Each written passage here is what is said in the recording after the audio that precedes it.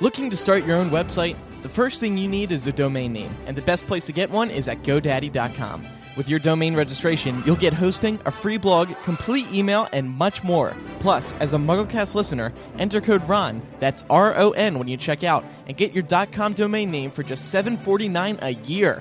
Get your piece of the internet at GoDaddy.com. This is Professor McGonagall welcoming you all to MuggleCast, hoping you enjoyed. Dobby, come here. Here, Dobby.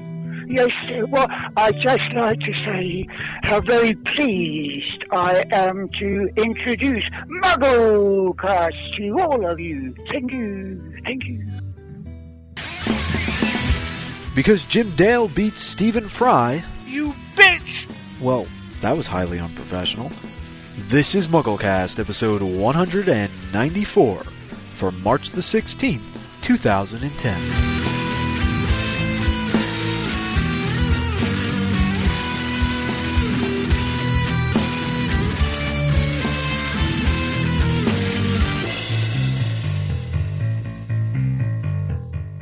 Welcome to MuggleCast, episode 194. It's a three-man show this week. Eric, Micah, and I, Ben and Jamie were going to be on, but then they ditched us. Well, Ben for good reason. Jamie, I'm not so sure what happened to him. Jamie literally ditched us. Yeah. I'm going to be seeing him later this week, and I'll be sure to punch him for all of you. He didn't call, he didn't write, he just didn't show up. Yes. How are you going to be able to see Jamie this week? Yeah, what's up with that? I'm going to London in a few days. For what? To visit the set of Harry Potter and the Deathly Hallows. It's very exciting. What? Yes. So yeah, but we won't be able to. I won't be able to say much about it. I'll be able to write a little report, but I'm excited. It'll be fun. We're going to be seeing a really cool scene, and I'll be able to write a little teaser report afterwards, and then the full report will come later this year. So, cool. Yeah. Now that's like what you did with. Hopefully. I mean, what did you do that for Half-Blood Prince? I know you did for Order of the Phoenix. Yeah. Yeah. And I mean, you got to see the detail that went into Umbridge's cat, dishes, right? Yeah, they were all about that with Order of the Phoenix. So, hopefully there'll be something interesting. Yeah, there should be. Hopefully they're not, giving up at this point, and we're gonna go there and the place is just a wreck. Sort of like senioritis when nobody cares anymore. Well, they're tearing it down, afterwards. I know. Dan say in that interview that they're just... Well, some of the sets, not all. Oh, yeah. But yeah, so I'll probably have more on that on the next episode. But this episode, we got some news to catch up on, chapter by chapter, of course. We got a favorite segment. Oh, so much more. I'm Andrew Sims. I'm Eric Skull. And I'm Micah Tannenbaum.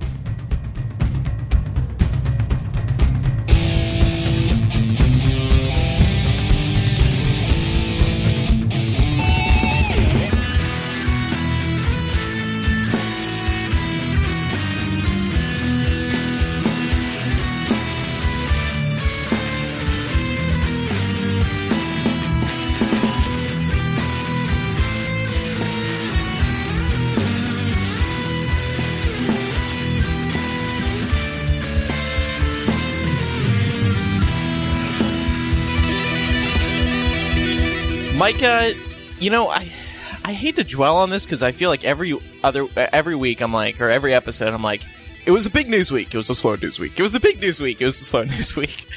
But this past 2 weeks was probably the slowest Harry Potter news week that we've ever seen. Yeah, I completely agree with you. It was very, very slow. I mean, all you have to do is go on the site and look at the number of news posts since we released our last episode. And it's probably about 5 or 6. So wow, it's on the same page. There was a 4-day gap between news items. That's like a new record for us, I think. Yeah. But that is not a sign of Harry Potter dying down, because of course, as we get closer to the film, it's going to explode with news. I mean, and the park we'll too. Be posting. Yeah, the park's going to be a big news item as well. And Lego Harry Potter. So there's a lot that I think will be in the news in the next couple of weeks. But yeah, these last 2 weeks have been a little bit light. We did have one story which you posted yesterday, where Jason Isaacs brought up the fact that he had a little bit of a limited role in Deathly Hallows, and that he made a decision that, I don't know, is he questioning that decision now? Because... Well, I think he is jokingly, but...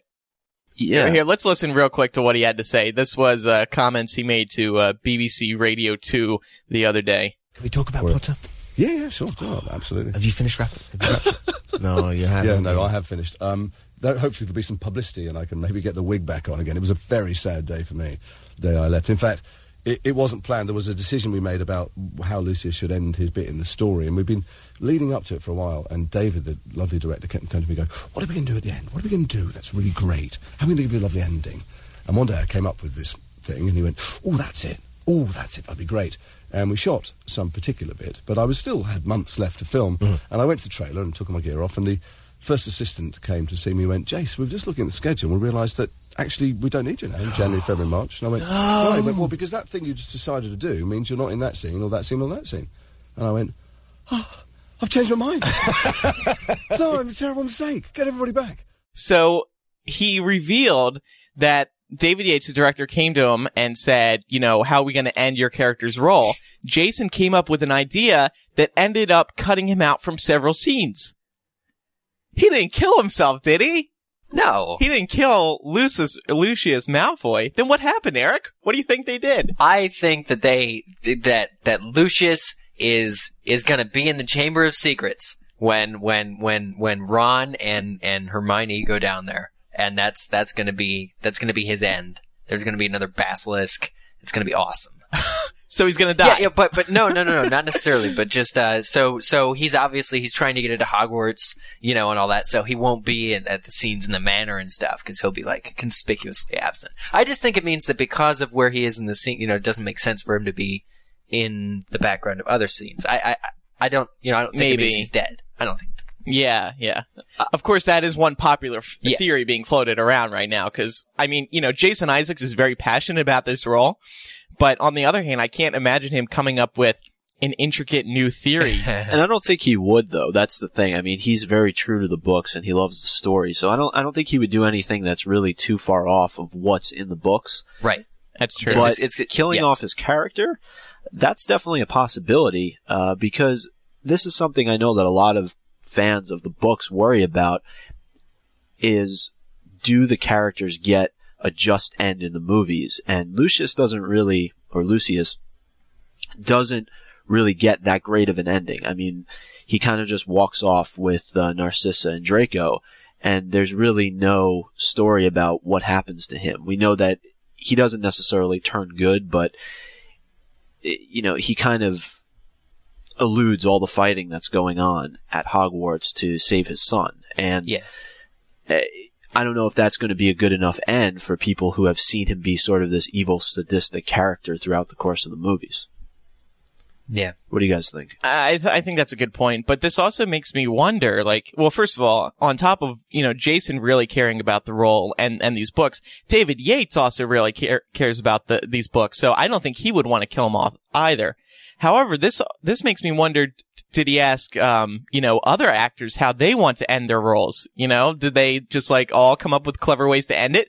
Because I think it would be really cool to see each character have some sort of special ending. Yeah. And by each character, I don't mean obviously every character, but the bigger roles. I agree. I mean, I think it's going to be something akin to the toothpaste gag in Half-Blood Prince, which just that, you know, it's something that was a strict movieism, and it was recurring in the movie, so it like had continuity, and it doesn't really matter, but it's cool. You know, I mean, many people I guess didn't like it. My concern though in this though is what would he have decided upon that would make him miss months of filming, that he wouldn't be in this scene or that scene or that scene, and it's all conjecture because we don't know in what order things were really filmed. He could have filmed the ending at the very beginning. So, I mean, the other thing he could have done is switch sides earlier and sort of betrayed Voldemort in some capacity. I don't know. But this is really odd. I mean, going back to the point you made earlier, are we going to see the scene where David Thewlis and Natalia Tena get killed? Because that's not in the books. Right. But a moviegoer would need more of that resolution, I think, instead of, you know, just seeing them on the table in the Great Hall and passing. Yeah, it is interesting. I mean, and you know, the other thing, like we've gotten, I think, further confirmation in the past few weeks that there won't be any Hogwarts appearing in the first movie. I speculated at one point that it'd be cool to see Neville and all them going around, not just in a flashback, but sort of concurrently while everybody else is on the road as a nice detractor. But it was actually I think it was confirmed, I forget who did it, that we wouldn't see Hogwarts in book 1. So they're sticking heavy to the book. So it is interesting for Jason Isaacs to say, hey, I got to choose how I ended, things. And, of course, for it to have, removed him from certain scenes. Yeah. I don't know. This should be interesting. When I'm on set next week, I'm going to ask him.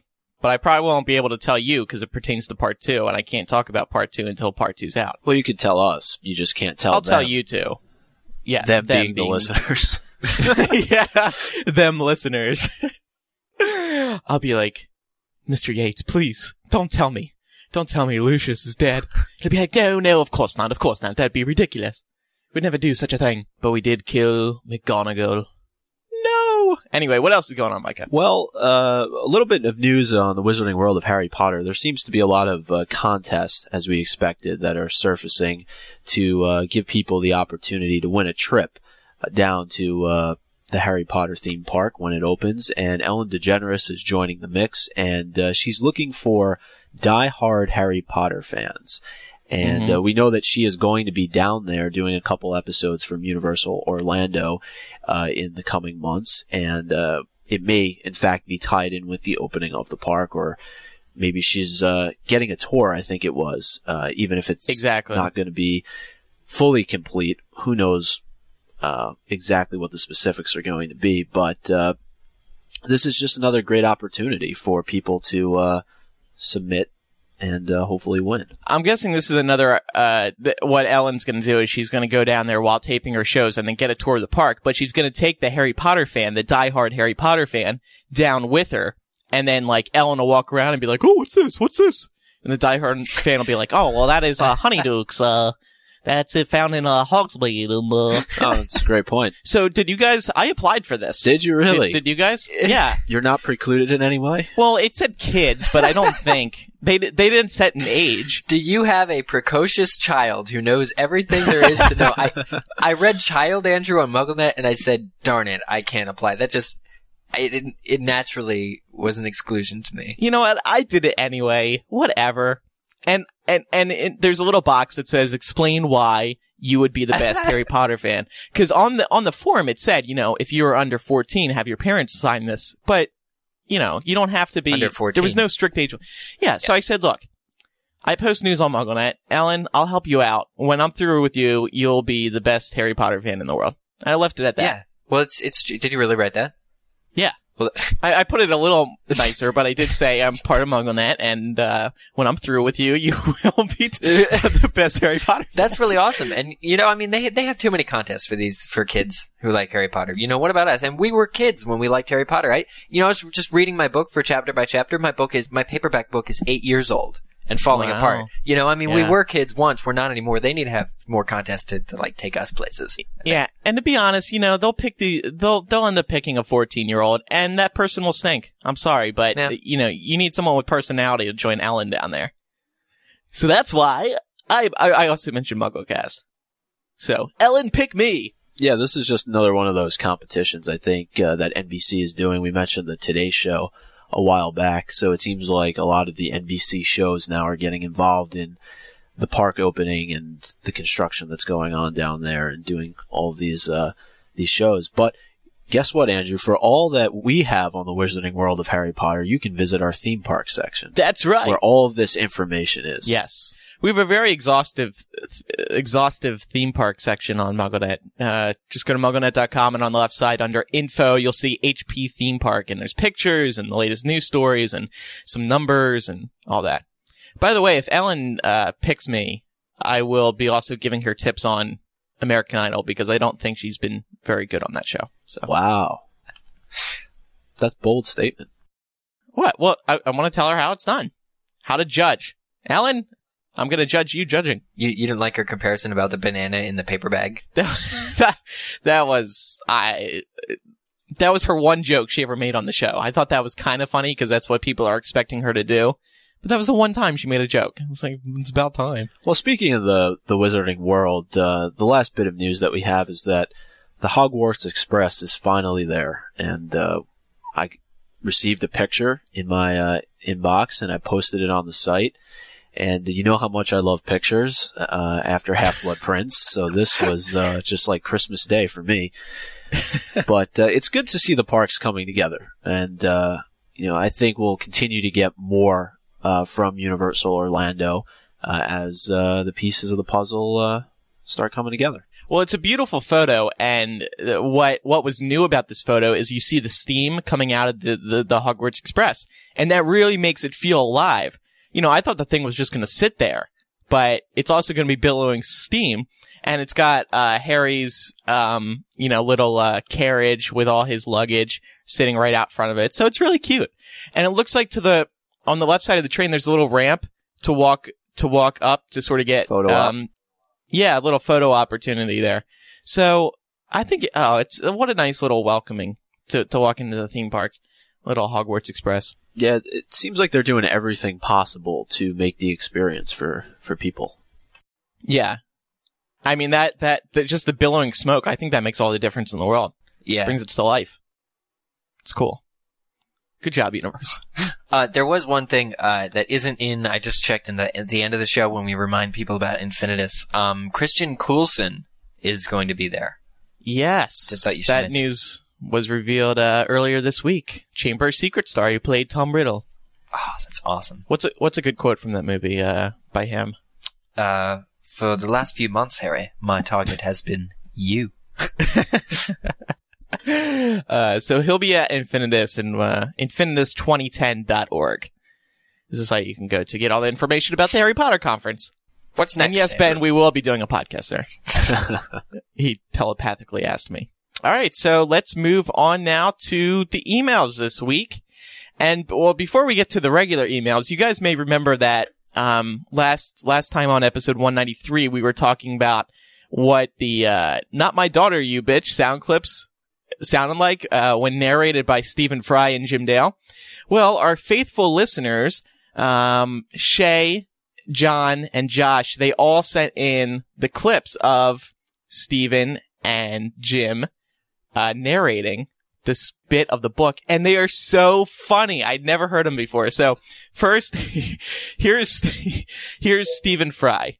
Not my daughter, you bitch! And then here's Jim Dale. Not my daughter, you bitch! So, I just thought it was funny. Stephen Fry. Who wins out there? I think Jim Dale does. Yeah, I think so too, because What? of that pause. Totally Stephen Fry. There's no pause mid-sentence. Let's listen again. Here's Stephen. Not my daughter, you bitch! And here's Jim. Not my daughter, you bitch! No, I gotta give it to Jim Dale. Yeah. Right, that's like a separate thought. There's no separate thought in there. It's like, not my daughter, you bitch. But that inflection makes all the difference, But I Jim think. was on the You show. bitch! Jim was on the show. Stephen was not, so it goes to Jim. I'm sorry, I am on the side of Stephen Fry on this one. That's No, it's all there is okay. to it. I'm with Jim Dale and Micah. By the way, we should mention, and some people, I guess newer listeners don't know this, the intro to our show, when you hear, welcome to MuggleCast, and you hear McGonagall and Dobby characters talking, that's Jim Dale. Yeah. He did that narration for us, when we interviewed him about, close to 2 years ago. And, we've been, That's so awesome. yeah, it was really cool. And when we asked him to do it, it was great because, like, we didn't even ask him to do those voices. Yeah. We were like, hey, can you do an intro for us? And he just went into that thing. It was really, really nice of him and so good. So love having that. That's a really nice way to intro the show. Okay, let's get into some emails. Eric, could you read the first one from Gigi? First one comes from GGD, age 15, from Missouri. She says, hey, MuggleCasters, I have a Muggle mail about Hermione and time travel. In the last two episodes, 192 and 193, you talk about how Hermione must be older, but I don't think she is. In Chamber of Secrets, she's petrified and therefore does not age, so the time traveling would really speed up her growing so that she would be her actual age by the end of POA. If she would have continued for much longer, though, I think she would have had more aging problems. To put this another way, Harry is about 3 hours older, but Hermione is not. Sorry if this sounds confusing. I love your show, and I've been a listener for a while, since episode 101. Sincerely, Gigi. That's kind of cool. She points out that Hermione being petrified may have served to counteract her aging in the next book. That's kind of cool. That is cool. That's a funny way. We have smart listeners. Yeah. I could picture Joe mentioning that too. That's true. That's really cool. It's her clever little way of excusing that whole theory of Hermione, aging. History is course correcting. Yes. Micah, would you like to take the next email? Yeah, the next email comes from Xenia, 18 of Phoenix, and she says, just a slight correction. One of the reader emails said that Trelawney told Lavender to beware a redhead man. It was, in fact, Parvati. Love the show. It pays to have the book in front of you. From Xenia.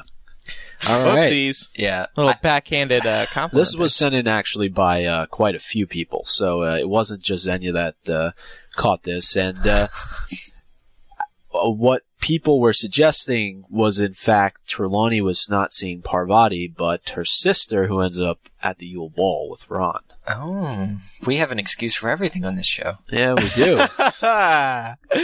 Did you pick this email just because she signed it Pickles? We haven't heard that in a while. Well, and her No. name is Xenia, which is awesome. Yeah, I picked it because of her name. So if you want your email read on the show, please come to us with the coolest name And be ever. from the coolest place. Phoenix? Not saying that Phoenix is the coolest place, but yeah. Oh. I look at countries too when I'm picking emails, to kind of highlight our international listeners. You are so biased. Our poor but we do read all your emails. We do. We can't read we can't put them all on the show, of course. Well, we could. It would just be really long. Next email comes from Georgia Kate, age 14, from Bristol, United Kingdom. She says, hey guys, I was recently listening to episode 193. During the chapter-by-chapter review, you mentioned that on the morning of Harry's Quidditch match, in which he sees the Grim, he woke up to find Crookshanks in the boys' dorm, and spent most of the morning trying to stop Crookshanks from re-entering the dorm. By this point, Crookshanks should know that Scabbers is not as he seems, so I had thought maybe Crookshanks was watching over Harry, kind of protecting him if Pettigrew tried to approach him. Just a theory, hope you like it, love the podcast, keep up the awesome work. Interesting. I think it's cool. Well, I mean, what's going to happen? Is Crookshanks going to bust in with an AK-47 or something if, Pettigrew transforms? I mean, I don't really know. I don't really know that Scabbers is that dangerous, though. I mean, you look at the fact of the first two books, he never attempted to do anything to Harry throughout any of those, so... It's a fair question, because knowing that Crookshanks is talking to the dog version of Sirius, it seems very plausible that Sirius would say, hey, look, can you look after Harry? It just seems like Harry might need protecting. Like that seems to be the credit for this. And then on the other hand is your question, Micah, because when Pettigrew does transform back into a human, it's like the first time he's apparently done it in like 13 years, and he has to be like forced to transform back. It's not an easy transition. It's not like he's just gonna whip out. It's like turning back to human is like an option to him just yet. And I mean, Pettigrew's very much waiting to see what is and isn't, going to happen. Like, if he has the upper hand, if Voldemort will take him back and all that, then he'll do it. But, it is kind of a question of whether or not Peter can turn back to being human, But he's still a dirty rat. He is. So, I mean, it's a good question. Yeah, I think the theory is plausible. It is a very interesting, and we'll discuss more about Crookshanks and Scabbers and all that in this upcoming chapter-by-chapter series, because there's a couple more rounds of fighting in this installment.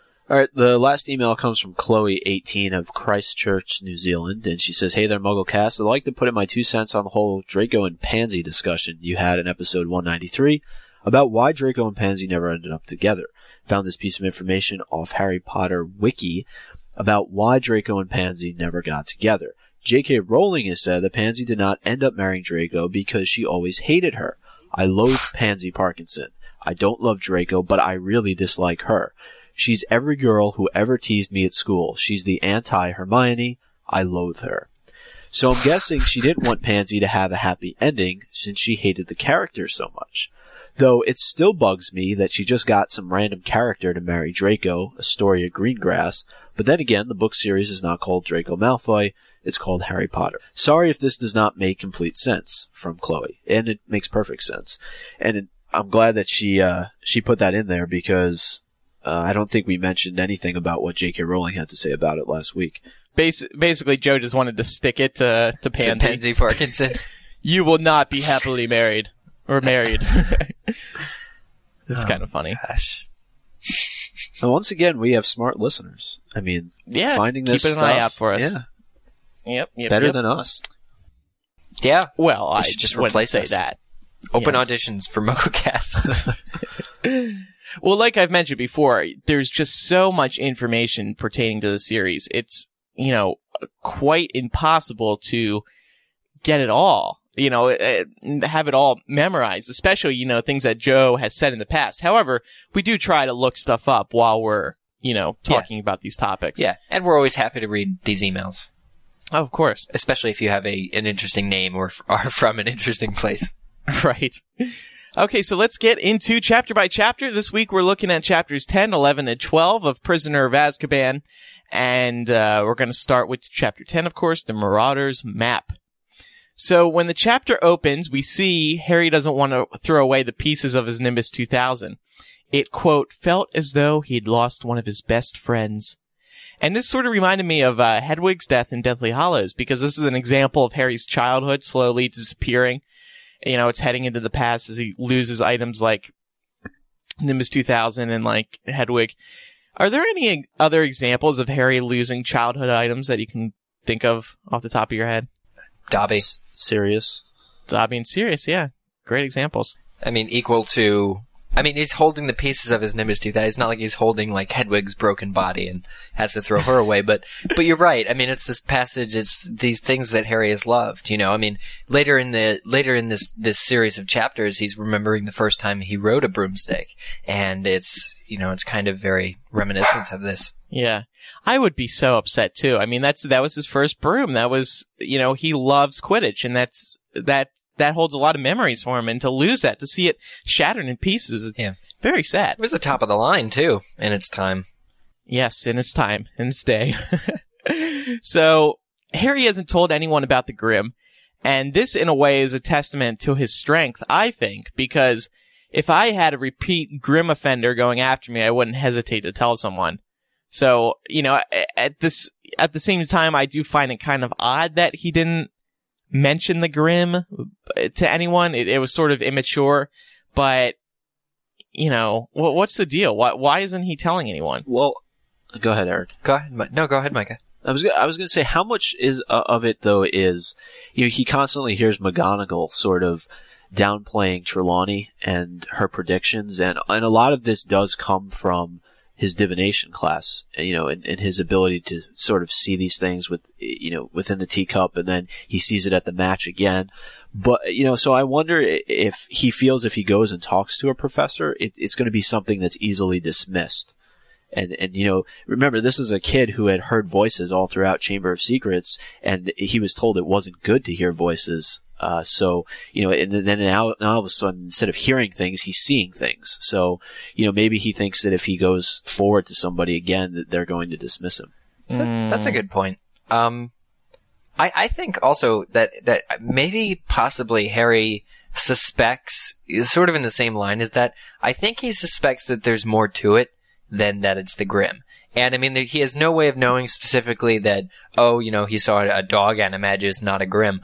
But just the way that the Grim, just the way that Sirius approached him, on Magnolia Crescent, and wasn't threatening, just randomly in the bushes and then a minute later gone. There's something non-threatening about, a certain aspect. I think Harry has a suspicion that perhaps there's more to the story. And there is more to the story, but I think he kind of wants to see if it's not actually, not superstition. That, I think he's pretty sure at this point that he's really seeing the Grim.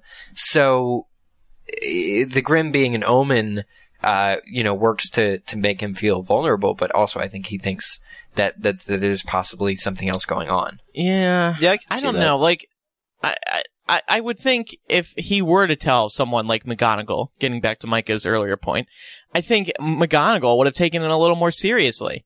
We see her very paranoid about Harry going to Hogsmeade, for example. Don't you think she would be like, oh, you've seen Grim, what's up with this? Let's talk to Dumbledore about it or something. Yeah. It is curious why Dumbledore's not involved here. Yeah, I was missing him in these chapters. He shows up in chapter 12. Maybe a little bit in not chapter 11, just chapter 12. Well, I was missing him. Yeah, I mean, that's an interesting point, particularly because Dumbledore knows of Sirius's animagus form. We find that out, obviously, later on, that he knew that all of the Marauders were able to transform because of everything related to Lupin and needing to have a place of refuge for him to turn into a werewolf. But that's another thing about this book that kind of puzzled me a little bit. That why Dumbledore really wouldn't be on the lookout for his animagus form. Well, anyway, moving along.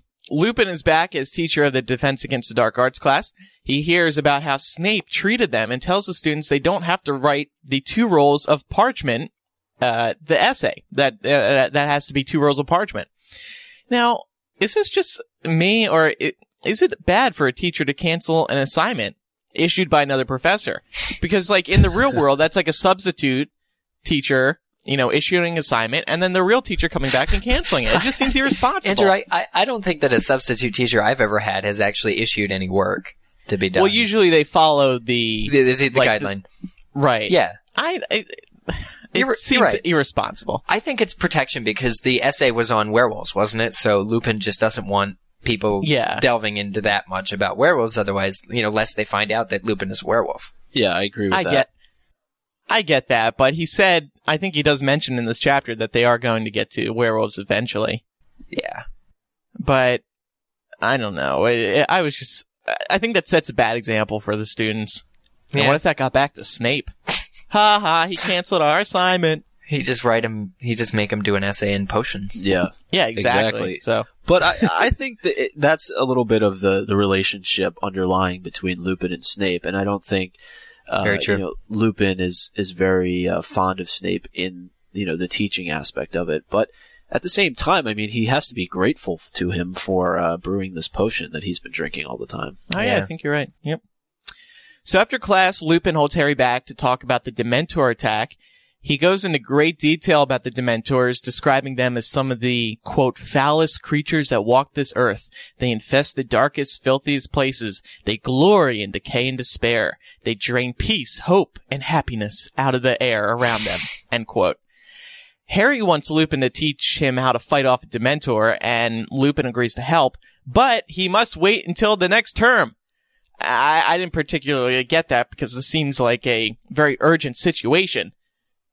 And Lupin's excuse wasn't doing it for me. Yeah. About being busy and all that.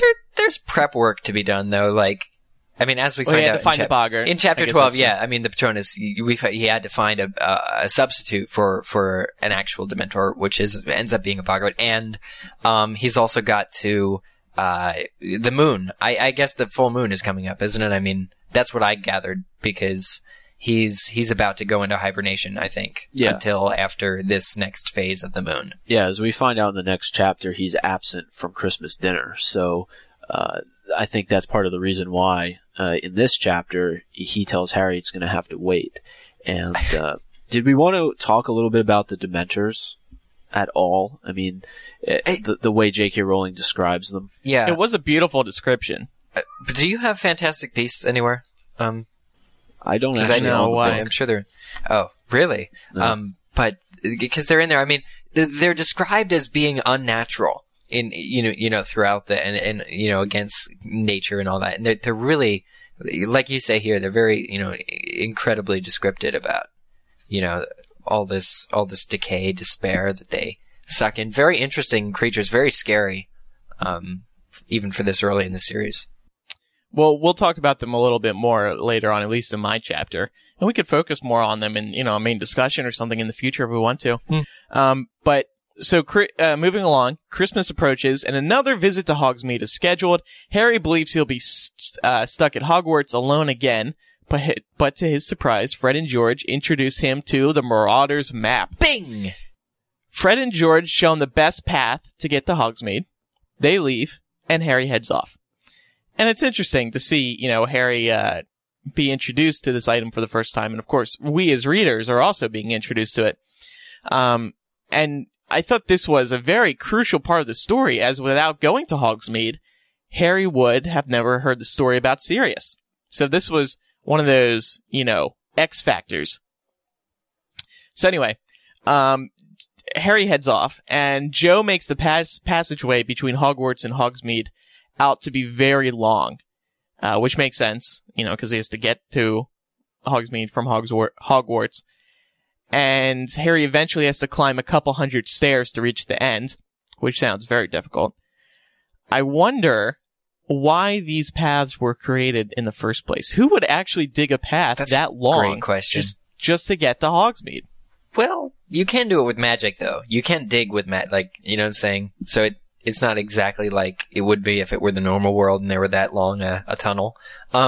But, I mean, especially in Deathly Hallows where we see, and, we've known, this is one of the interesting points of reading, Hogwarts history, because it seems to be so closely tied with the nearby village. Hogsmeade itself is very important for being like the all wizard settlement, in Britain.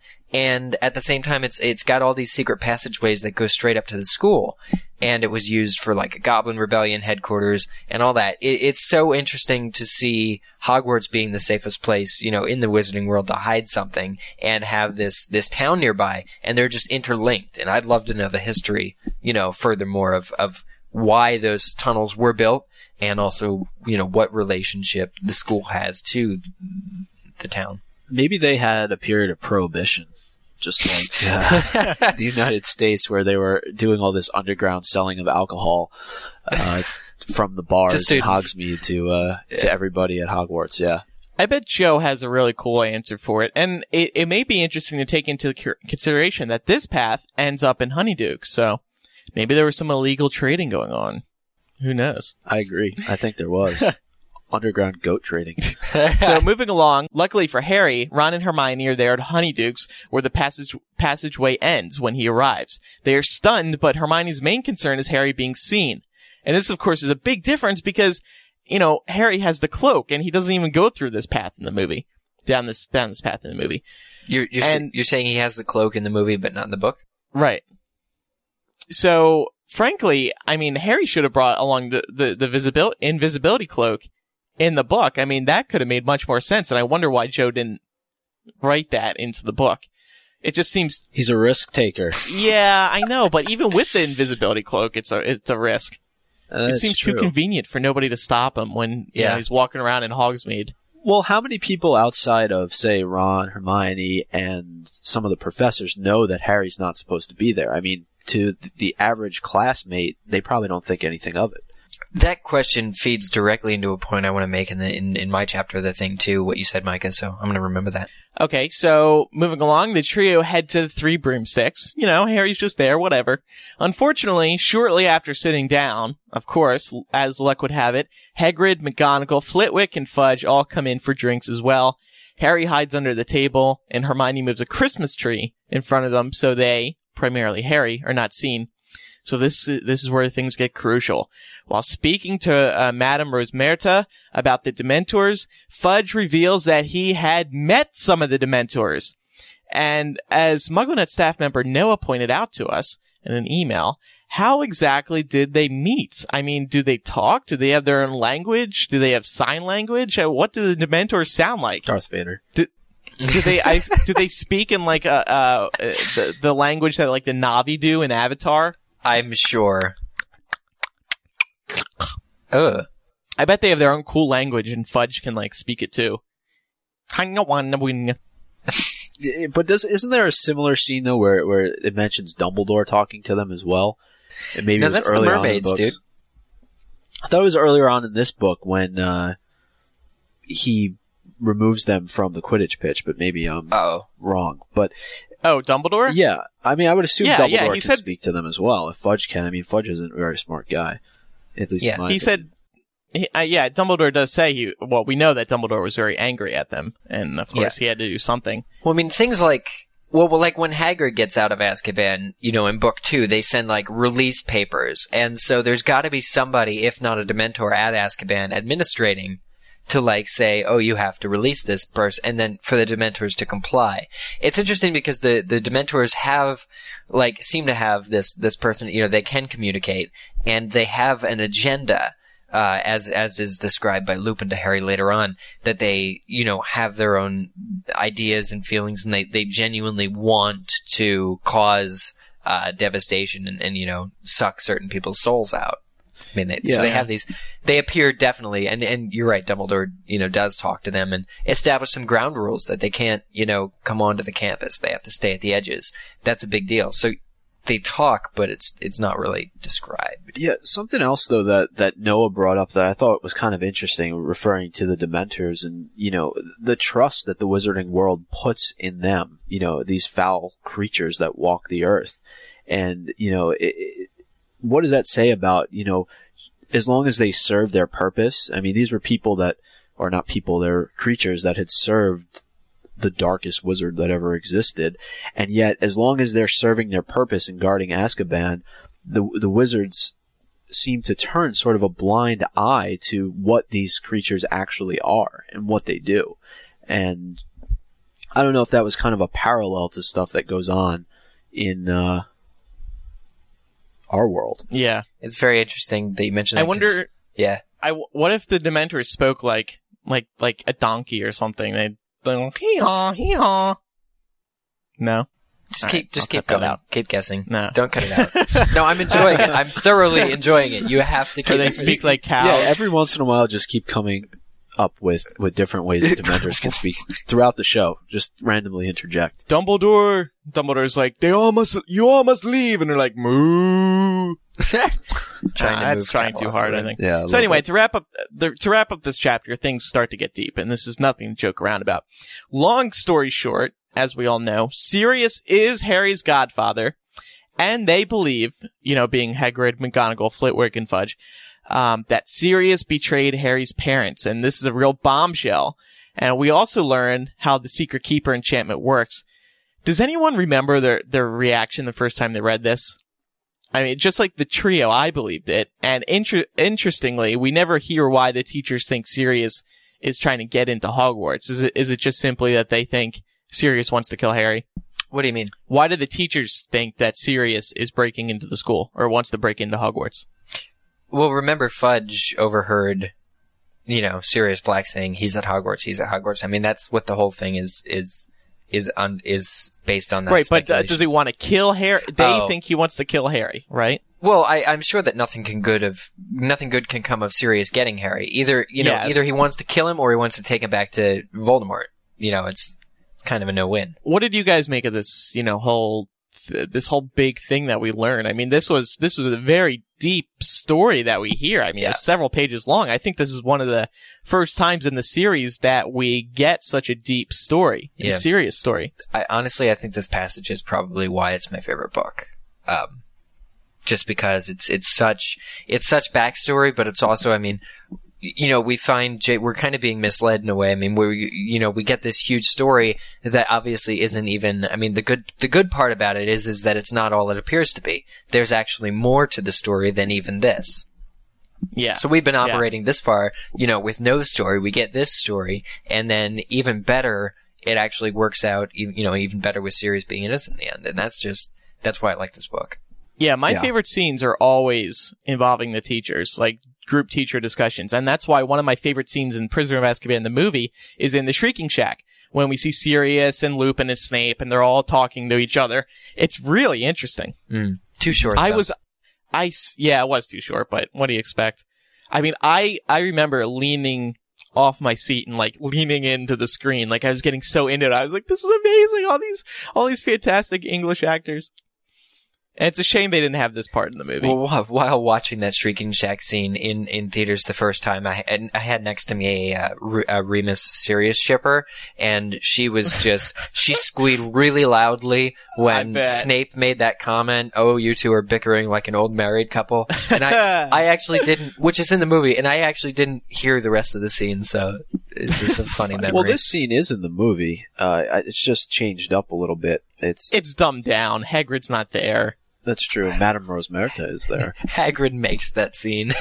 Well, and this was probably leading up to one of the worst acting jobs ever done by Dan Radcliffe in the Harry Potter series. When he's crying in the snow. That's not fair. That's he was their low friend. Shot. Too bad, James. He was their friend. That's a low blow. I blame the director completely for that. For keeping it in. Gordon. Well, no. Well, I mean, that whole time in the filming of the series, Alfonso had influenced Dan so much. Dan had he had all those new bands. Remember, like, every interview, he had a new favorite band that was like, all hardcore and punk. And I just think that was a tough time in Dan's life. He was thinking about the Whomping Willow killing another bird. It's too easy. It's too easy to attack Dan for that scene. I mean, it's a little off, but I get upset when people attack Dan for that scene. Okay, let's move on now to Chapter 11, The Firebolt. All right, so Chapter 11, The Firebolt, starts off with Harry asking the question we have been asking all book long. Why had nobody ever told him about Sirius Black? And then he starts listing people. Dumbledore, Hagrid, Mr. Weasley, Cornelius Fudge.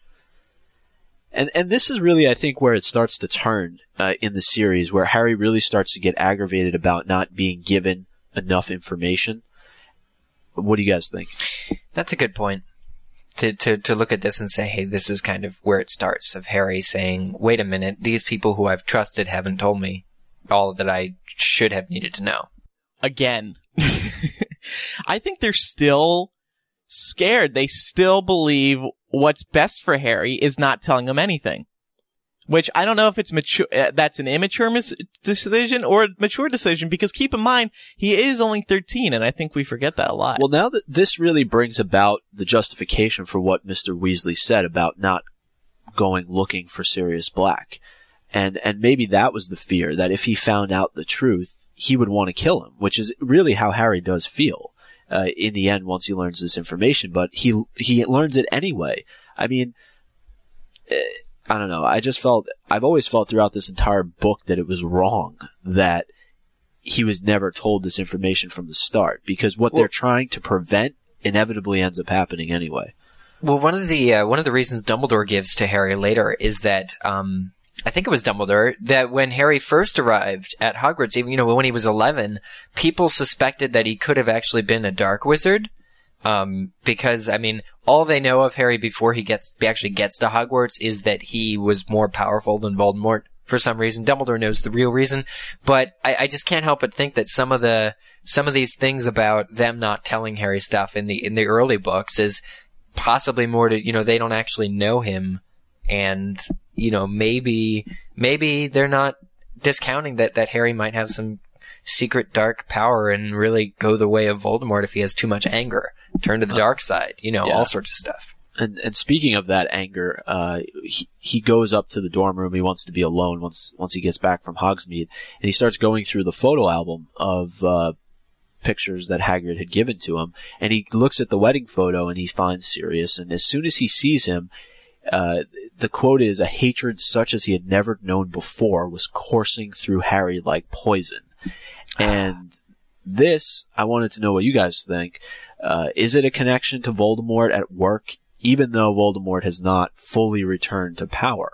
Is it the Horcrux that's inside Harry starting to react? And we see how that Horcrux, the locket, has an effect on the trio when they're in the forest. It makes them, really agitated and angry toward each other. So is this, Harry's Horcrux at work? I don't think so. I think this is just a really clever way of Joe explaining, trying to, describe Harry's feelings, because in all fairness, how does Harry know what poison feels like? Well, yeah, I mean, he does.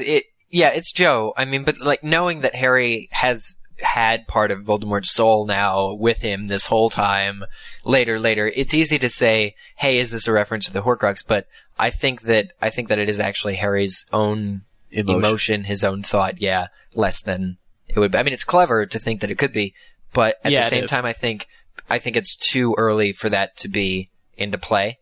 Okay. I think that's actually how Harry's feeling. And theory, it's though, discounted. anyway. If it is the Horcrux, it kind of cheapens, what Harry's feeling. Yeah. Well, yeah, because you're talking about the person that's responsible for his parents' death. He could naturally be feeling this way. And then, going through all this emotion, Harry realizes that Draco is in fact aware of what Sirius had done to the Potters. And, he references what Draco said earlier on in the book, if it was me, I'd hunt him down myself. I'd want revenge. And this takes place in a conversation later on between Ron, Hermione, and Harry. And of course, Ron goes on to mention that his father told him about Pettigrew, because they were talking about just how dangerous Sirius Black was, and that all that was left of him was a finger. And I wanted to know, how is it possible that Ron heard this story about Peter Pettigrew, but doesn't know anything about Sirius Black? Now, what do you mean doesn't know anything? Well, he knows that he's responsible for killing Pettigrew, but it would lead one to believe that he would have heard why he killed Peter Pettigrew. Oh, not at all. No, I mean, Fudd says in the previous chapter that nobody really knows about the Secret Keeper thing. Yeah, and also, I mean, again, Ron's dad could have been purposely leaving out information to avoid, scaring him or anything. I mean, if he knows Sirius is responsible for Pettigrew, and they only found a finger, then that's all you need to know, really. I mean, why he did it. I can see what you're asking. Why he did it. Maybe there's like a folk song about Peter Pettigrew, like all that was left of his finger, and it's a cautionary tale, and the kids know it, and that's why they're able to know, all about Pettigrew and not about Sirius Black. Do you guys think Harry felt motivated to go after Draco, or to go after Sirius because of what Draco said? Like, part of him also wanted to prove to Draco that he could do it. Yeah. He could go after Sirius and try to kill him. Definitely. Yeah. I mean, that kind of goes into to the next point, because there's this really, what I consider, annoying sequence between Harry and Hermione, with her pleading him not to go looking for or thinking about killing Black. And I think she's sometimes a little too old for her age. Because wouldn't Harry, and this goes back to what we were talking about when he was looking at the photo, wouldn't he naturally feel this way, even if he's not going to act upon it? The feeling is going to be there regardless. So I think Hermione is being a little bit too, overbearing in this situation. I mean, Harry should feel this way. I think it's only natural.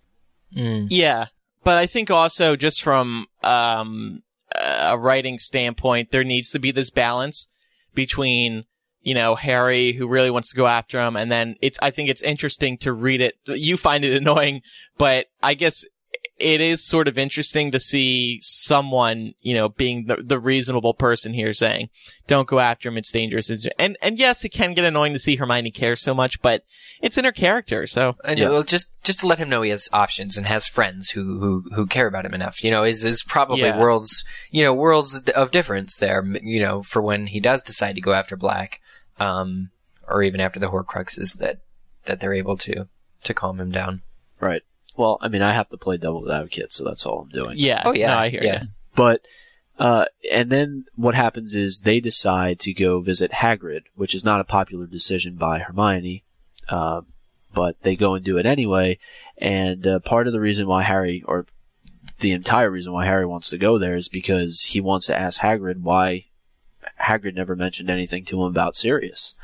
And when they get there, they learn about Buckbeak and that he's facing this inquisition and trial for his attack on Draco Malfoy, and Hagrid is extremely upset, and Harry decides that it's better not to bring up the topic of Sirius Black. And so I was wondering, what does this say about his character? We just talked about Hermione a little bit, but what does it say about Harry's character? If, despite all that he's going through emotionally, he's still willing to kind of put aside his feelings to deal with something that's important to Hagrid. Well, that wasn't his first intention.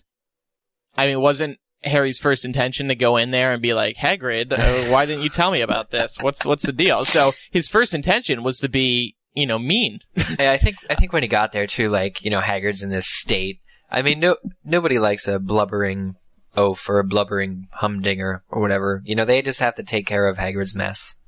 And I think it drives. I mean, yeah, it says something to Harry's character. But I mean, he knows which battles to pick. When to press an issue, right? And that's important later, I guess.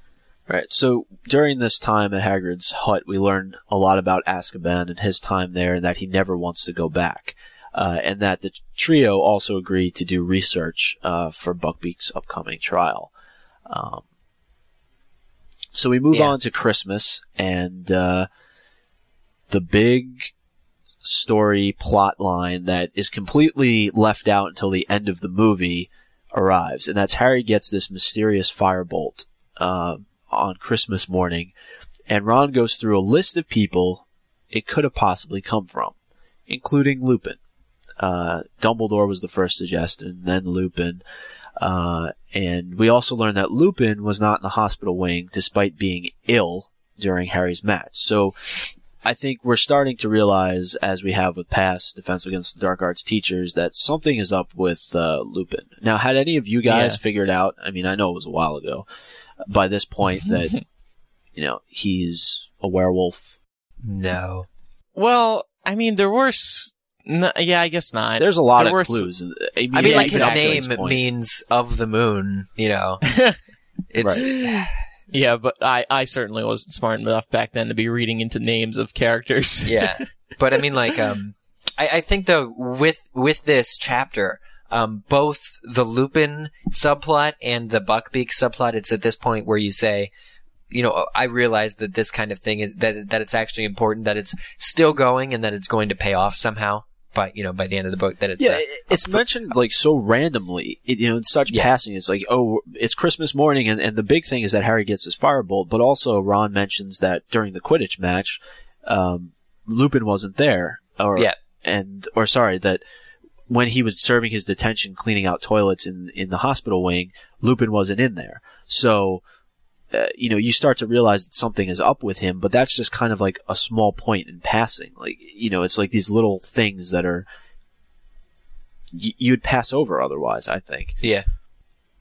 So again, it is Christmas morning, and what would Christmas morning be without a fight between Crookshanks and Scabbers?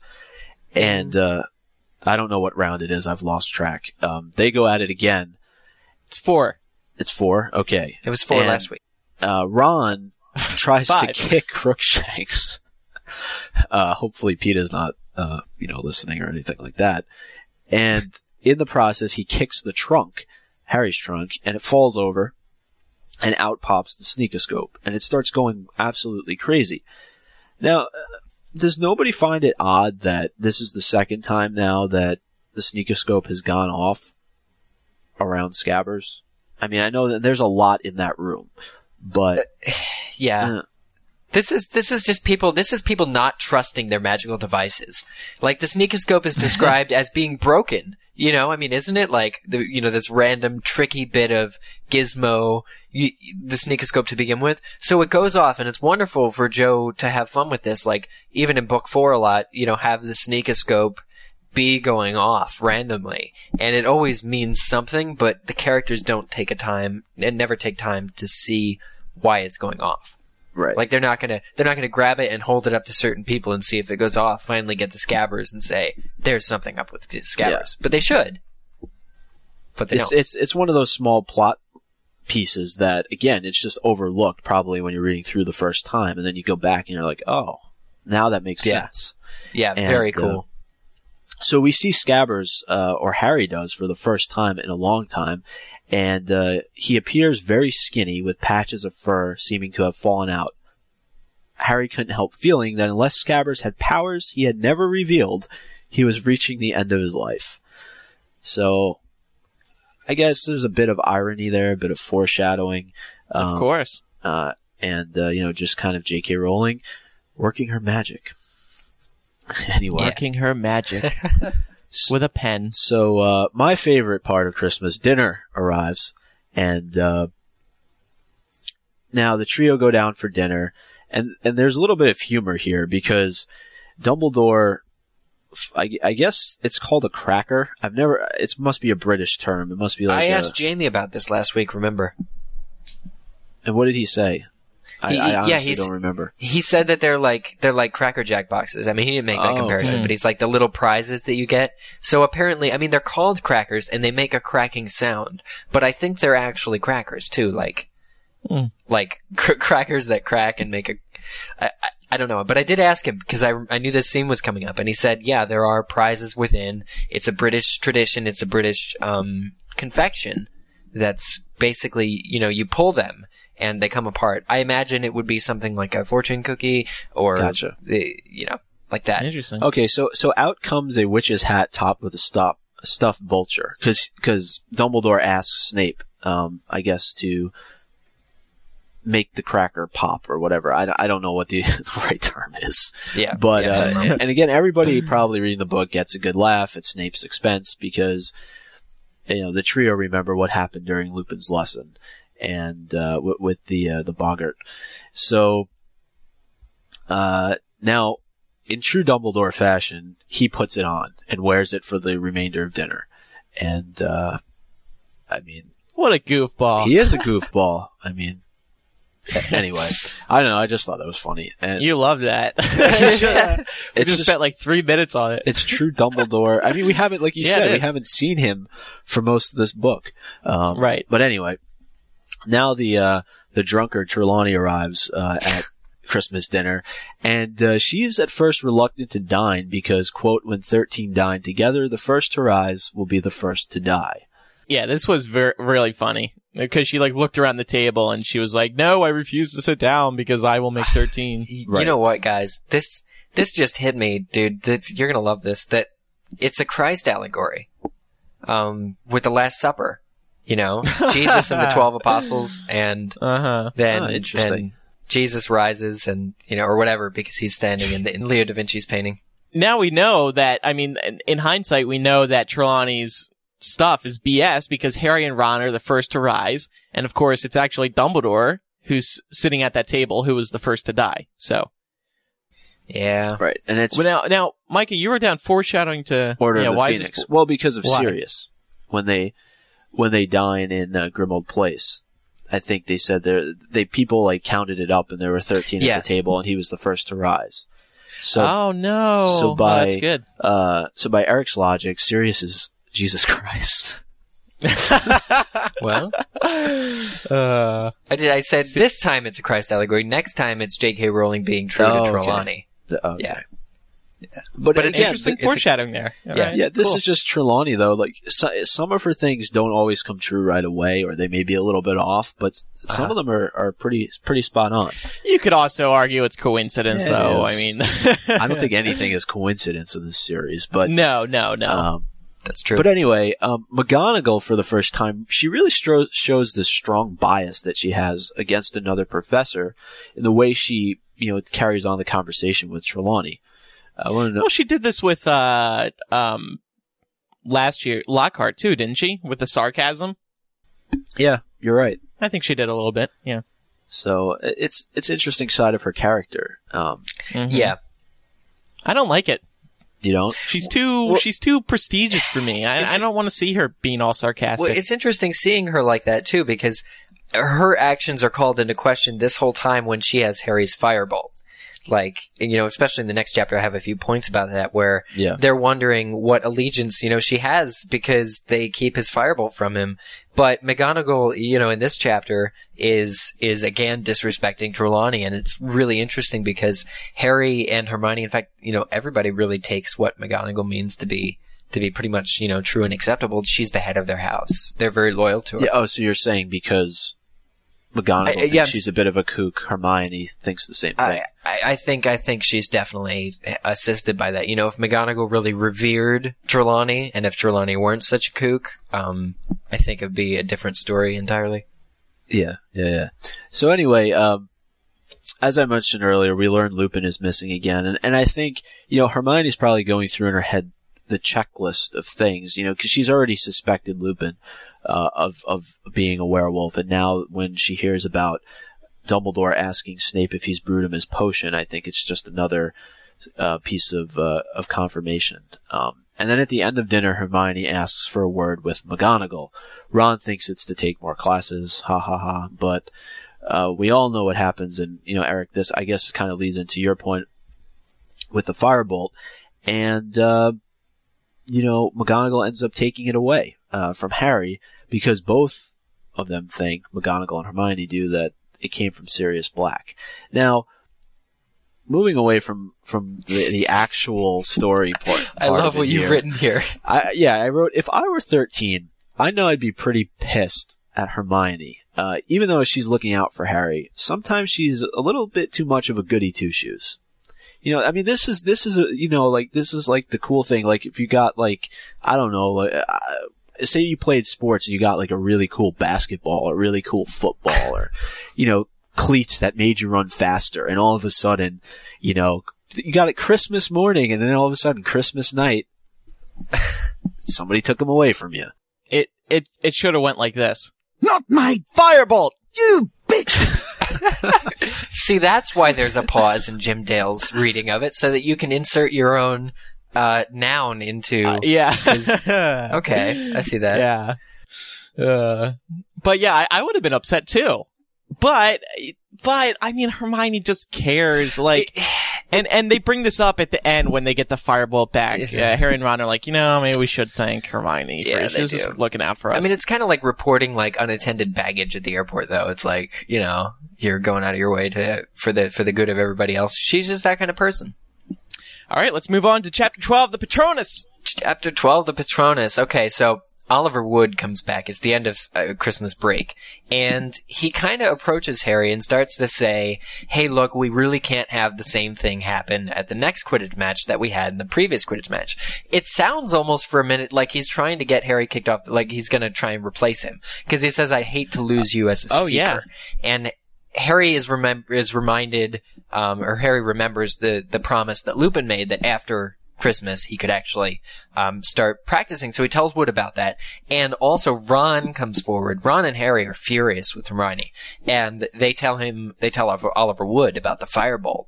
And Wood decides that he's going to go talk to McGonagall because obviously there's nothing wrong with it, and that they need the Firebolt to win. So this touches on what we said before. McGonagall, he kind of Wood acts like McGonagall wouldn't really want Gryffindors to have Gryffindor's best interests at heart, and is obviously, in line with Harry. What ends up happening is, Oliver Wood, acts as though it's more important that the Firebolt is back in Gryffindor's possession for the team than Harry's well-being, which is, obviously how Wood feels, but it's kind of funny. The interesting thing is that Harry and Wood are talking, and Wood asks him why she has the Firebolt, and Harry says out loud to him that Sirius Black is, it's to protect me against Sirius Black, because they think Sirius Black's in it. But I didn't know at what point the rest of the world knew that Sirius Black was specifically after Harry. Because, we just came from the Three Broomsticks, where they're talking about, this, and we talked about this just a minute ago. I don't think Oliver Wood cares. And I think that's was Harry's intention of telling him. Harry was so upset that his broom was taken, he doesn't care who knows the actual reason why. And Oliver doesn't really care why the broom was taken. He just wants Harry to play, and he wants the Firebolt back. So, Harry could have told him, Voldemort was coming to the match tomorrow, and Oliver would say, I don't care. Get the broom. Yeah, he's one of those kids that's always just passionate about the game. That's all he cares about is winning. He's he's like Micah was in his college days. It was all about the sports. He didn't care about anything else. About playing, about winning. Right, Micah? Is that true, Micah? I know that's right. I never knew you in college, but I assume you were like that. Yeah, I didn't play any sports. I was just passionate about the teams that played for my school. Right. Well, that's cool. You got to be true to your school. Some other stuff happens during the chapter, and eventually Harry does follow up with Lupin. He reminds him after class, hey, you said you'd help me fight off Dementors. So he does attend. Lupin says, how about next Thursday night in the History of Magic classroom? So they go. And Harry meets up with Lupin, and Lupin says that he solved the problem. Instead of bringing an actual Dementor into the school, that he's actually found another Boggart. And this Boggart is said to be in Filch's filing cabinet, which I thought was just really funny. Filch has enough to deal with, let alone a Boggart in his filing cabinet, messing stuff around. But I wondered if Squibs can see Boggarts, because it just seems to me like Filch would have been attacked by this Boggart, at some point if it was in his file cabinet. Well, maybe somebody else captured it and stuck it in the filing cabinet for him. It's weird. Yeah, it is kind of weird. Peeves. But then again, I would assume another teacher would just put it somewhere else. So I think if it is in his room, then in his filing cabinet, then yes, I think that answers the question. What is Filch's Boggart too? Like, If Filch had discovered his bodyguard of his own, what do you think it would have turned into? A student out of line. No, I don't. Dumbledore saying there's no more rules. That's a good one. Catnip. I don't know. Catnip. So a dead Crookshanks or a dead Mrs. Norris. Yeah, well, maybe. no, I think catnip because Mrs. Norris would be loving something more than she loved Filch. Unrequited love, Filch and his cat. So Harry does have a few rounds with his Dementor Boggart, and it's very interesting because this chapter is really about Harry and his own inner struggle. He needs to show complete mastery over his feelings. On one hand, he needs to concentrate on this happy thought. To conjure a Patronus, it has to be this solid happy thought. He has to be clear of mind in order to make a Patronus that's going to fight off Dementors worth a damn. So then on the other hand, when faced with a Dementor, he's hearing the dying words of his mother and father, which he's never heard. He was an infant. He doesn't remember his parents' voices, and he's hearing them for the first time. And he actually, it said he wants to hear their voices, and he almost doesn't want to create a Patronus so that he can be closer to his parents' voice. This is a really deep, important theme, and for Harry to realize that and have to deal with wanting to hear how his parents sound shows tremendous, leaps and bounds. He's doing this advanced magic of the Patronus, but he's also doing, he's really growing up, essentially, because he's having to conjure this creation. We see a deep inner struggle here, and it is interesting to watch Harry. I mean, this is a real growth, a very mature moment of Harry, where, as Lupin notes, he's practicing very advanced magic. So it was interesting to watch, and slowly more and more, Eric, I'm seeing why this is your favorite book. This is a very big development book for Harry. Yeah. I caught too, and later after class, we're getting one more point in class, but after class, he says to himself, they're dead. They're dead, and listening to echoes of them won't bring them back. He says which is very reminiscent of Book 7, where he's got the Resurrection Stone. And it's kind of the moral of the Three Brothers story, that once something's dead, it's not, really natural. There's nothing you can really do to bring them back fully. So it's very interesting, this inner struggle of Harry. What's interesting about in class is that when Harry tells Lupin that he heard James's voice, Lupin tells them they were friends at school, and Harry is, fortunately, it doesn't take weeks for a climax to happen. Harry realizes that Sirius Black and James were friends, so Lupin must have known Sirius Black. So he asks him, and Lupin reacts really strangely and just says that he thought he knew Sirius Black. So that's really interesting because here's a recurring, plot of that's just forming of Lupin and Sirius and James all being at school together. We've just gotten the Marauders map 2 chapters ago, and it's very interesting to see this plot forming. So it's interesting because he also asks Lupin about the Dementors. And he right before he leaves, after he kind of ruins things by talking about Sirius, he asks Lupin what's under a Dementor's hood. And I have a quote from page 247. He says, "What's the quote?" "Well, the only people who really know are in no condition to tell us what's under a Dementor's cloak. You see, the Dementor lowers its hood only to use its last and worst weapon." And Harry asks, "What's that?" And he says, "They call it the Dementor's kiss," said Lupin with a slightly twisted smile. "It's what Dementors do to those they wish to destroy utterly. I suppose there must be some kind of mouth under there, because they clamp their jaws upon the mouth of the victim and, suck out his soul." Whoa. This is interesting because we were just talking about Dementors as, can they be communicated with? And Lupin is saying that they kiss people they wish to destroy utterly. So it's like Dementors have their own, and they're not really controllable, even by the Ministry, because when they get to Sirius Black, or when they get to Barty Crouch, even before they're authorized to, they suck out his soul, and so they kind of, they have their own, agenda and opinions. And yeah. Well, it brings up what we were talking about earlier, though, with just the Ministry's blind trust, or even the community as a whole's blind trust in these creatures whose, sole purpose is to, Create feast despair. on despair. And, just why would you just trust in these types of creatures if, they've already betrayed you once, in the sense of following Voldemort, and as long as they're serving their purpose, it's okay to just... It's not okay. I don't think it's any question that they were gonna join Voldemort if he ever rose again. I mean, that's what's so weird about it. But the interesting thing about J.K.R. and how her books play out is that at the beginning of book 5, when we think that 2 Dementors were outside Ministry control, and just went after Harry as part of a personal vendetta on their part, they're actually, it's interesting because we find out in the end that they were actually under the Ministry's control still, and that Umbridge sent them.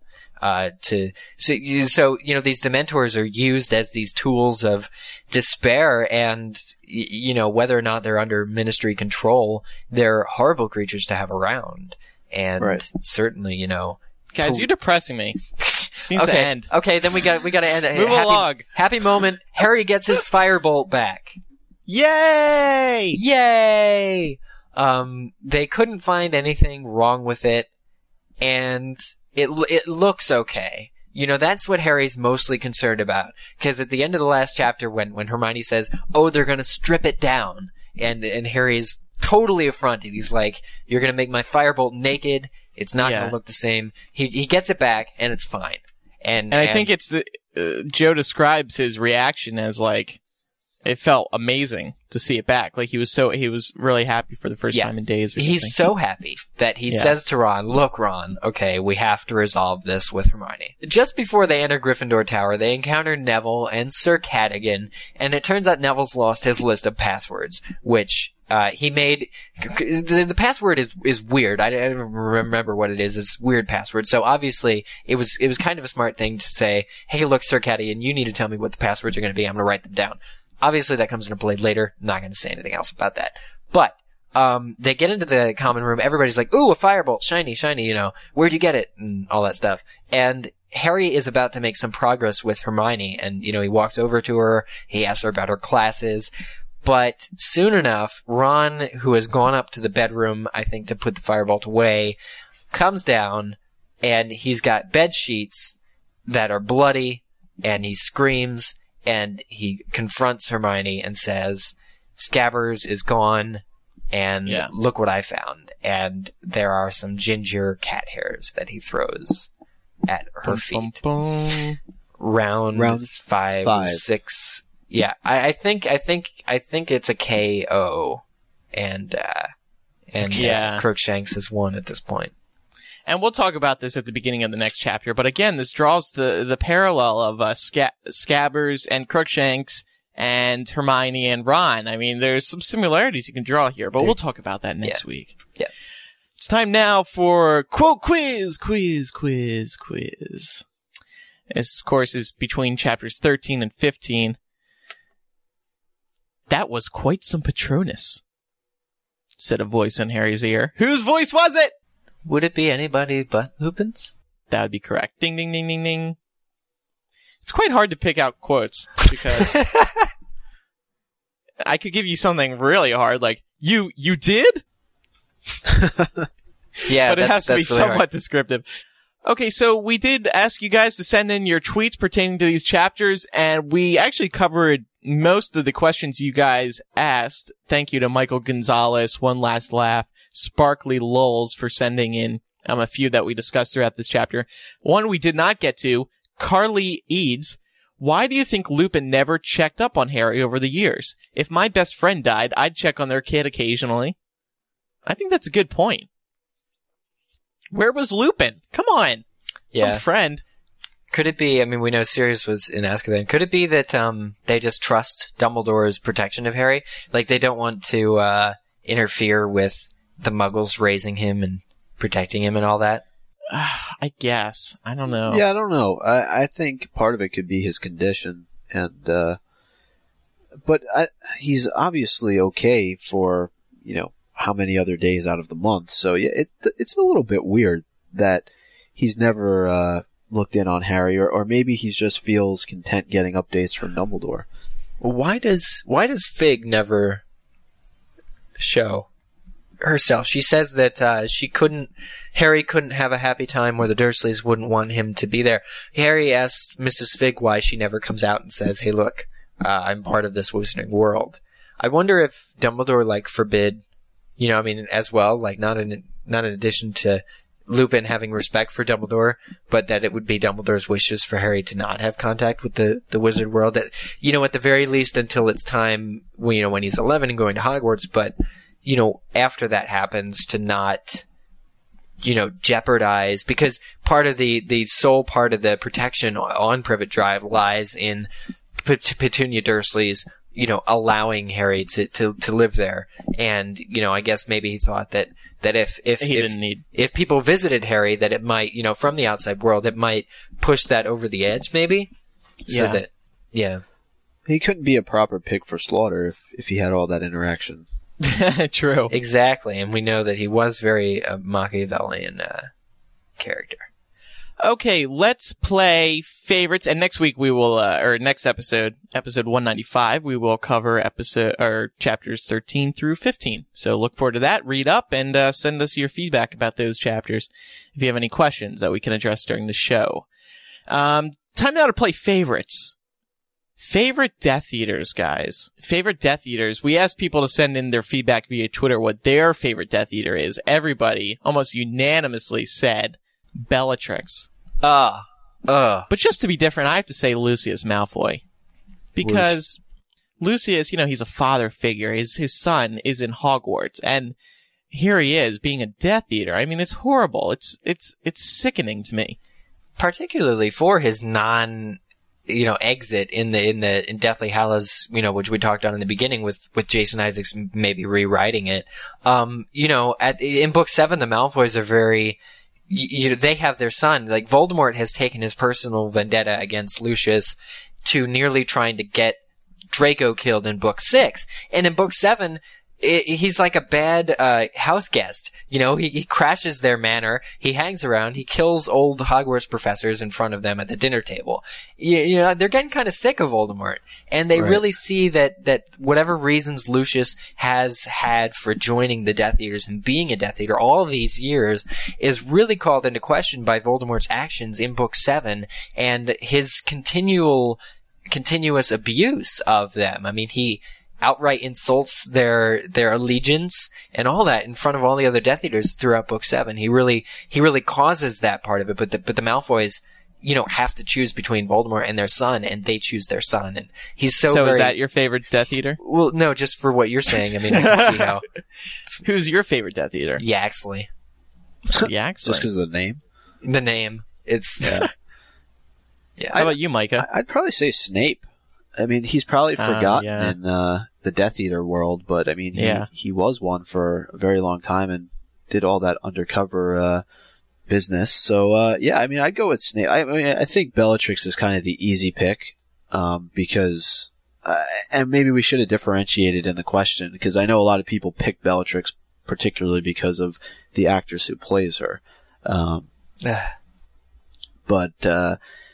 I don't know. I mean, who are some of the other ones? I mean, looking at the tweets, Draco was one that people liked. That's a good point. Draco is a good one, yeah. And Bellatrix, of course. Regulus. Bellatrix, Snape. Yeah. Regulus Black. There we go. If you want to be really different. Yeah. The other Death Eaters, I mean, there's like the father of Crabbe and Goyle. I mean, that's kind of random. The Executioner is a Death Eater, I guess, right? Yeah. I can't remember his name right now. I'm drawing a blank. Weird. And real quickly, before we wrap up the show today, last week a lot of people were wondering what our Patronuses would be after we had answered what our Boggarts would be. So I wanted to address that real quick. Me personally, mine, oh god, like, I don't know. I don't know what it would be, but what I would want it to be is a little kitty cat. Cause it'd be so cool to be like, Expecto Patronum! And the little kitty cat comes out of my wand and just, it's like, meow! And it sort of like, sends its little paw up in the air and the Death Eater goes away. An adorable little kitty cat. Like Umbridge, huh? No. Like one of Umbridge's cats. One of our cats, maybe, I guess. Or a puppy. How about you guys? Oh, by the way, Eric, the name was McNair. McNair, thank you. I was just looking it up. I was trying to find a list of Death Eaters. Because he actually comes back in Order of the Phoenix, too. He's part of the whole scene at the Ministry. I don't know. Like I always think it'd be interesting to hear what other people would think the Patronus would be. I don't know. Like everyone, write in with your ideas for Micah's Patronus. I think that'd be interesting. And mine. I think my Patronus would probably just be like a loudspeaker or something. And a loudspeaker? Yeah, it would like talk the Dementor away. You know. Can it be step away from me? Yeah, I think it has to be an animal. Okay. If it had to be an animal, then I would say the yak. Wow. The recurring theme. Oh, that the recurring theme here. Yeah, like I'm the Spieler. I'd spiel the Dementor away. It's an old nickname that I like to reprise every once in a while. We forgot about Barty Crouch Jr. Being a Death Eater. I'd go with a lion. I know we're like mixing two different conversations here, but this is the most disarranged so like conversation. Aslan would come out of your wand? Yeah, like what? Aslan? I don't know. No, it's like we're talking about McNair, then we're talking about Yaks, then we're talking about Barty Crouch Jr., then we're talking about lions. And Yaxley, the Death Eater. But Barty Crouch Jr. was the Death Eater. That may go down as one of the most confusing conversations in MuggleCast history. But yeah, that's a good idea. People should send in what they think the host Patronuses would be. Yeah, send us like a list. So that just about does it for the show this week. It's been another great show, a trio, the MuggleCast trio. No, we don't want to start that. We want to remind everybody about the MuggleCast website at mugglecast.com. It has all the information you need pertaining to this show. You can subscribe and review us on iTunes. You can follow us on Twitter, and you can become a fan of us on Facebook, all through the website. You'll also find the MuggleCast Wall of Fame, where we've actually added a new inductee, and the new inductee is, of course, the Parallels episode, episode 114 from September 24th, 2007. We've referenced it before, and I said we would add it to the Wall of Shame. Well, guess what? We did. And it's there now. You mean Wall of Fame? Cool. On MuggleCast.com. And much more information there. So like visit transcripts.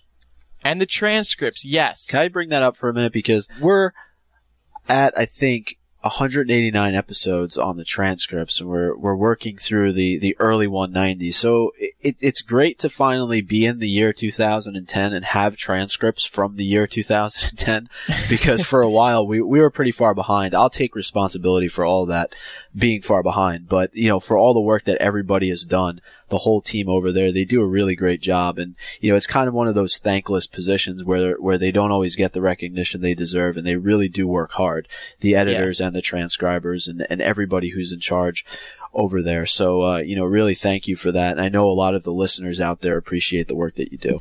Yeah, absolutely. And I do read the transcripts, and I will go back, and I really enjoy them. So thank you to everybody who produces those. Yeah, they're a great resource, and to think we have currently 189 transcripts is amazing. So thank you to the staff there. That's great.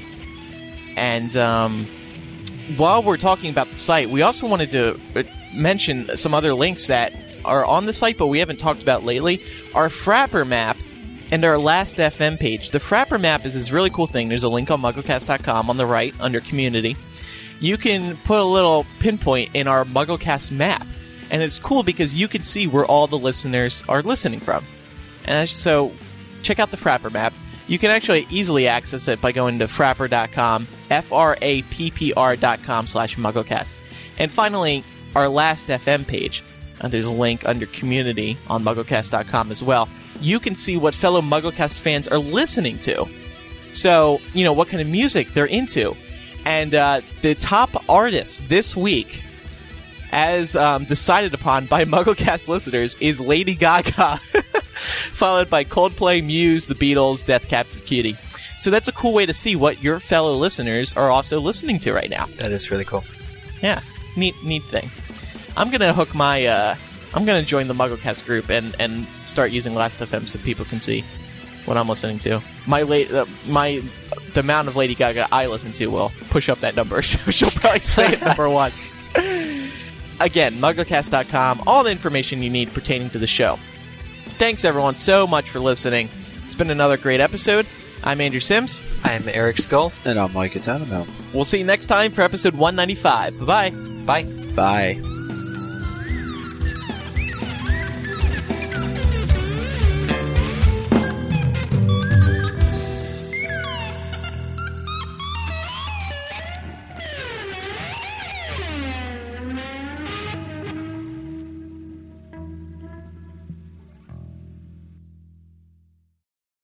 Next email comes from Georgia Kate from Bristol, United Kingdom. Hey guys, I was recently listening to episode 193 during the chapter-by-chapter review. Give me a second. I like how you mute your mic.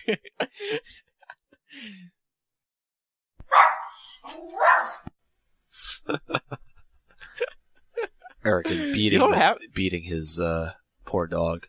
Yeah, I can't figure out why else he would just mute his mic like that. Sorry. All right.